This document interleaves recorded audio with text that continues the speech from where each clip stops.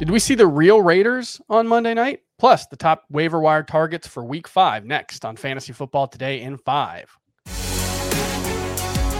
Welcome to Fantasy Football Today in 5. I'm Chris Towers here with Dan Schneier, and we're talking about Monday Night Football and the Week 5 top waiver wire targets. For more on the top waiver wire options beyond what we talked about today, make sure you check out the full episode of FFT in your normal feeds.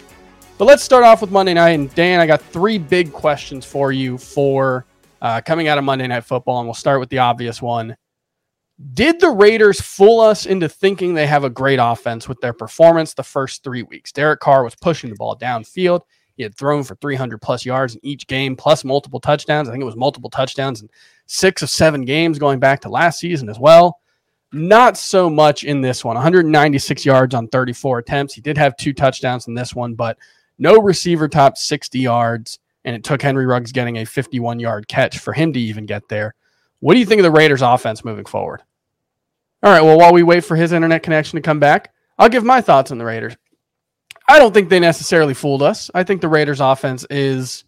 I mean, look, these types of games happen. Not every team's going to be great every single week. We see that even with the great offenses. There are times when even the really good offenses struggle, and I don't think the Raiders have a really good offense, but they do have one elite receiver in Darren Waller. He's essentially a wide receiver. Luckily, you can use him as tight end in your roster. They've got some pretty good complementary pieces. Henry Ruggs III, who had 3 catches for 60 yards in this one on 6 targets. Hunter Renfrow has been a fine possession type receiver for them. The thing that they need is for Bryan Edwards to get more involved in the offense and to become more of a consistent difference maker. He's got the skills, and we've seen stretches of it this season, but for the most part, he has struggled with consistency. So that's been the issue for the Raiders. That's, kind of holding them back, I think. And in this one, look, they just had an off night, so I think they're fine. Second big question, is Austin Ekeler a truly elite fantasy running back moving forward? I thought he was coming into the season, so I don't see any reason to change my opinion on that based on what we've seen. He had a great game, 117 yards on 15 carries. He did score a touchdown as well on the ground. It wasn't quite a goal line carry, and I know there's some concern about what that role will be consistently for Ekeler, but it was from 11 yards out, so I think you're okay with that. And he's averaging well over 5 yards per carry right now, 5.7 yards per carry. He's got 283 yards through 4 games. It's about 70 rushing yards, plus 18 catches, 141 yards, and 2 receiving touchdowns to date. So I think what we're seeing is Austin Ekeler taking the big step forward. The only question for me at this point is, can he keep it going while staying healthy? And we've got Dan back. Dan, want to give a quick thought on Austin Ekeler, whether he's a truly elite fantasy running back? Yes, Ekeler is an elite fantasy running back. I think we were all fooled a little bit by week 1 when he didn't get the targets. Now he's getting the targets. He's a key cog in that passing game. It's Joe Lombardi offense. You got to love it. And now I'm back on the internet, so I'm happy about that.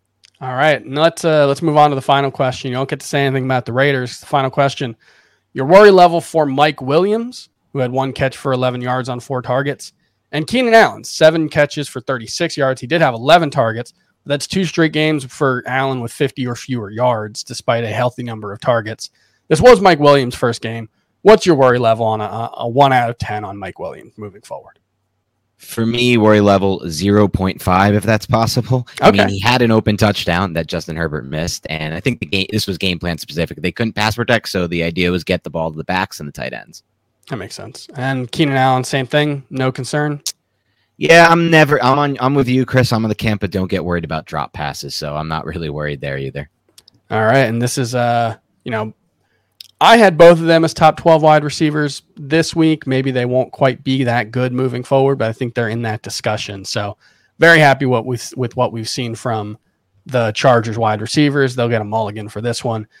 Let's move on to the top waiver wire targets, and the top 2 guys, according to Jamie Eisenberg, heading into week 5, are Damian Williams and Samaje Perine. Running back Damian Williams for the Bears, running back Samaje Perine for the Cincinnati Bengals, with Joe Mixon and David Montgomery dealing with injuries. I think Montgomery less likely to play this week. We did see Zach Taylor say Mixon is day-to-day rather than week-to-week with his ankle sprain. So who would you target first, Damian Williams or Samaje Perine, if you have the top priority?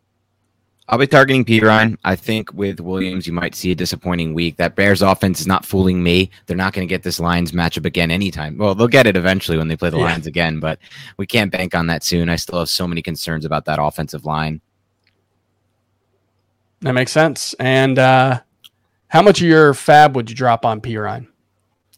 This is like a similar to Hubbard situation, I think, but a little bit. I'm going to be dropping even less. And I know I'm too conservative with these, but I'm probably only dropping 15% here. Are you different on that front? No, I think 20% max makes sense because Mixon's going to be back soon. And we know Perine doesn't have standalone value. So once Mixon's back, he's going to get a ton of the work. And I could see Chris Evans mixing in passing situations as well.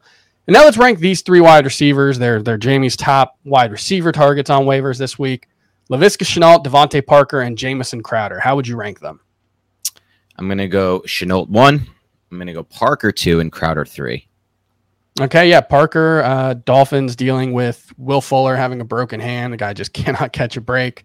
Laviska Shenault, DJ Shark is on IR with that fractured ankle, and Jamison Crowder looked pretty good in his first start. So I think all 3 of those guys probably will be in my top 40.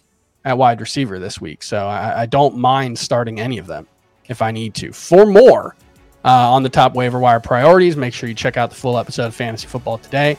And that'll do it for FFT and 5. Remember to leave us a 5-star rating, and we'll see you tomorrow.